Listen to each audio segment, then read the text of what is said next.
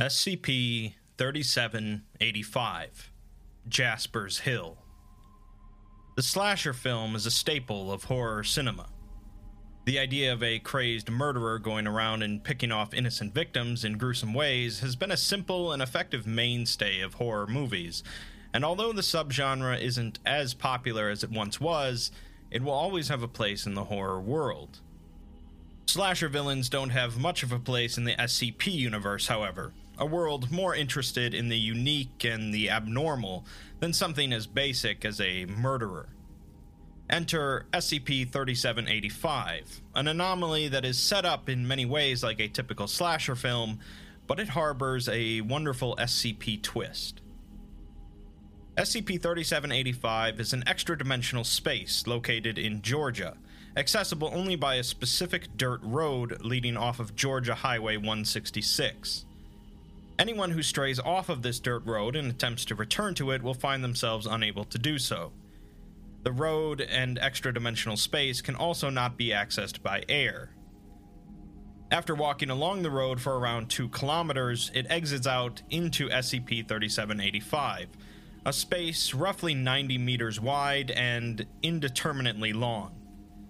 The area is bordered by a thick forest containing a number of supports for high-voltage power lines. The space itself is largely made up of hills and valleys, which begin to increase dramatically in size and complexity the deeper one goes into the area. This makes exploration increasingly difficult, and so far no exploratory team has reached the north end of the space, if indeed it even exists.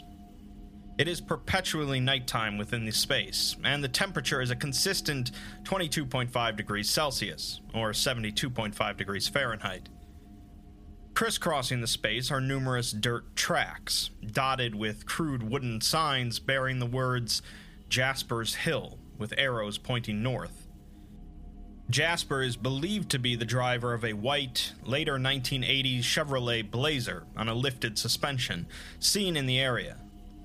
Jasper and the vehicle are capable of easily navigating the terrain of the area, and does so to stalk and pursue individuals who become lost in 3785. Jasper's Hill was part of a well-known folktale in the local region, which generally consisted of 3 children who became lost in the woods surrounding it and entered a dark clearing known as Jasper's Place. The children then became lost in the clearing and are pursued by an unseen individual who eventually finds them and hangs them upside down at the end of the story. The Foundation doesn't generally pay much credence to local folktales, but when a group of 12 young adults disappeared under mysterious circumstances in the same area, Foundation personnel became interested. 3 weeks later, one of the 12 was found nearly 2 kilometers from the entrance to Jasper's Hill, in a state of severe shock. The survivor was a 20-year-old male from a small city in Georgia, who claimed that he was still being pursued by Jasper, and the others had all been hung upside down. While communicating with first responders, the individual panicked at the sight of headlights from passing vehicles and began to scream about Jasper having found him and being unable to hide, forcing the responders to sedate him. Local law enforcement scoured the area, eventually discovering the dirt road and its access to Jasper's Hill, leading the Foundation to come in and control the scene. An MTF was prepped to go in and seek out the other missing individuals. 3 members of the MTF D-15 Country Line are sent in: Tedder, Norse, and Jackknife.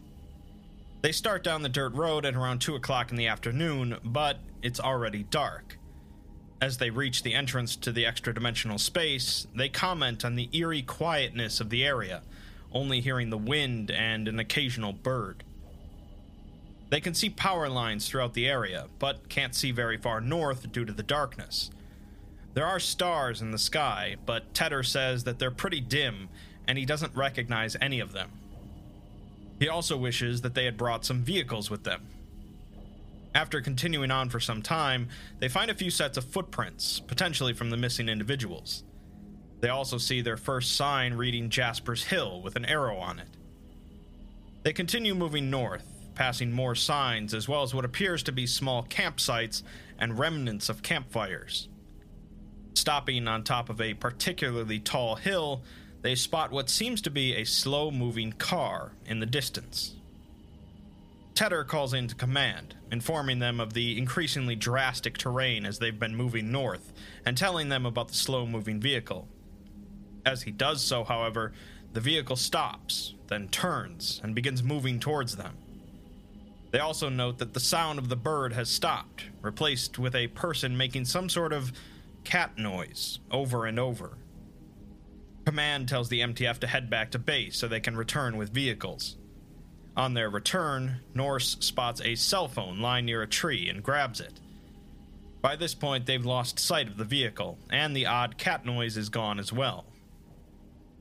Tedder suddenly remarks that he can hear another sound, which Jackknife confirms, although neither of them can hear it distinctly, despite saying that it sounds close to them. Norse swears and tells them to look up at something, and the vehicle suddenly reappears, so the team starts running. As they're running, Tedder relays to Command that they saw the kids they were looking for, strung up on the power lines, hanging upside down. Command loses connection with the team as they continue to run, and when they regain communications, Tedder informs them that the vehicle collided with Jackknife and sped off into the woods. The driver of the vehicle apparently said something as it drove near them, but they couldn't make out what it was, and they don't think the driver actually saw them. They don't know where Jackknife is currently, and Tedder says that the missing individuals are likely not recoverable. Tedder wants to go looking for Jackknife, but Command orders them to continue on to the extraction point, as they'll send in another team to recover Jackknife. The second team also consists of 3 individuals, who are waiting on standby in case anything went wrong. They enter the clearing and begin moving towards Jackknife's locator. One of them calls out to him, and Command receives muffled sounds from Jackknife's radio. They continue on for a few minutes before topping a large hill, at which point they see numerous figures strung up on ropes to some power lines, hanging upside down. The majority of the figures are unmoving, but one is struggling violently, and the vehicle is seen underneath them. One of the team volunteers to lead the vehicle away while the other 2 climb the power line support to retrieve Jackknife. Once he moves away a certain distance, he lights a flare and calls out to the driver, at which point the sound of distorted laughter and a high-pitched screeching is heard as the vehicle quickly begins moving towards him. The other 2 then move towards the support and begin scaling it. The camera footage from them shows a bit more of the area, with this clearing being what seems to be the only opening in a world covered in dark forests. The sky above them appears to shimmer somewhat, and further north, the ground looks like it loops and twists in on itself in ways that do not conform with standard geometry. Eventually, they reach the top of the tower and begin to move across the wires towards Jackknife. Reaching him, one of them starts to cut away at the ropes that are binding him, while the sound of an engine revving can be heard in the trees below, followed by a small explosion from a grenade. Suddenly, there is a low rumbling sound with no apparent source, along with the power lines shaking. Once it ceases, the agent continues cutting the ropes, but once Jackknife is free and starts to reach towards the agent, he instead begins to fall upwards. The agents try to throw out a rope for him to grab, but they miss, and he continues to move into the sky as the low rumbling sound is heard again, mixed with more distorted laughter from below them. Jackknife curses and desperately calls out for help as the distorted laughter grows louder until it's cut off by a shrill, piercing sound, vaguely feline in nature. The low rumbling sounds begin to pulse.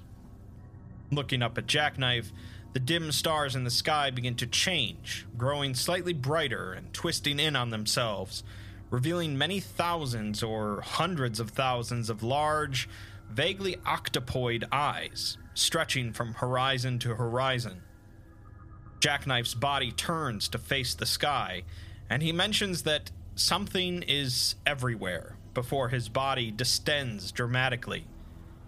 The eyes hovering in the sky then glow a dark red as Jackknife's body comes apart completely, with the viscera continuing to float upwards. At this point, the low rumbling sound and the distorted laughter ceases. The team reconvenes and exits the clearing, with further manned exploration restricted for the time being. Finally, we have a series of files from the cell phone that the MTF found, which belonged to one of the missing youths, Danielle Hudson. A video shows 3 women and 2 men riding in a vehicle down the dirt road leading to 3785. Another video then shows a small group of people standing around a fire, with headlights visible in the distance. A text message was attempted to be sent to a contact asking for a tow, along with a phone call that didn't go through. Another video shows the group of missing people standing around, looking either concerned or angry, with one of them asking if anyone got the license plate number. One of the males is standing in front of a truck, inspecting some damage. The white vehicle passes slowly by the group, with a dark figure driving it and staring at the group. One of the group curses at the figure and throws a bottle at the vehicle as it disappears into the woods. Some pictures are taken of the damaged truck, followed by a single image of the top of a hill with a power line support visible. Afterwards, 7 calls to 911 were attempted from the phone, along with 10 calls to the individual's mother, none of which went through. A short video shows a male from the group pulling out a firearm and shooting at something off-camera, but he is suddenly struck by the white vehicle and both disappear off-camera as a woman screams. The camera pans to try and locate the man and the vehicle, but neither can be found. Additionally, some sort of strange, retching sound is heard. The following video shows a pair of headlights in the distance as a man is heard screaming incoherently. A loud engine revving sound is heard and the man goes quiet as the camera pans to show a fire burning on top of another hill. 15 more calls to 911 are attempted, along with a number of text messages to various contacts, consisting of variations of send help or call 911. Another video shows a woman whimpering in the foreground as an engine idling can be heard in the background. The lens is covered by something, but a severely distorted and incoherent male voice can be heard nearby. The voice then laughs, and the strange retching sound is heard again. The phone attempted a call to an unknown number, possibly a misdial or pocket dial, and then a picture was taken of a single pair of headlights at a close distance. Then the largest video on file was recorded, at around 23 minutes in length. The camera light turns on, showing the phone close to the ground, and as it pans upwards, the person recording the video is briefly visible, but cannot be made out. The holder moves slowly down a dirt trail before emerging back into the clearing. The camera shows a severely distorted landscape lit only by moonlight, appearing to be a canyon of impossible geological features. The holder moves along the top of a very steep canyon wall, looking down into it. The bottom of the canyon isn't visible, but several indistinct lights can be seen slowly moving around in the darkness. Suddenly, a loud engine revving sound is heard, and the camera jerks to show an impossibly large hill in the distance. The hill appears to be larger than the entirety of the clearing, but is also somehow entirely visible in the camera view. On top of this hill is a single pair of headlights, sitting motionless, while a fire burns nearby. Down the hill, a single humanoid figure is seen slowly dragging 2 other figures towards a series of nooses. The figure positions the 2 into the nooses by their necks, and the engine revs again. The headlights at the top of the hill begin to back away, as the 2 prone figures start to slowly rise into the air. As they rise, their bodies turn, so that they are seen hanging up instead of down, as if gravity was reversed. The forms can be seen writhing and struggling as the headlights back entirely out of view. The 2 individuals rise until they are above the power lines, and the camera pans to show hundreds of similar figures hanging upside down in the sky. A male voice can be heard from across the distance, heavily distorted but clearly laughing and speaking rapidly and incoherently. The camera pans back down towards the humanoid figure on the hill, who is now looking upwards. There is a low, rumbling noise, and something seems to happen in the sky, just off screen. Suddenly, the figure jerks and looks directly towards the camera, causing the holder to pull away quickly and turn off the camera light.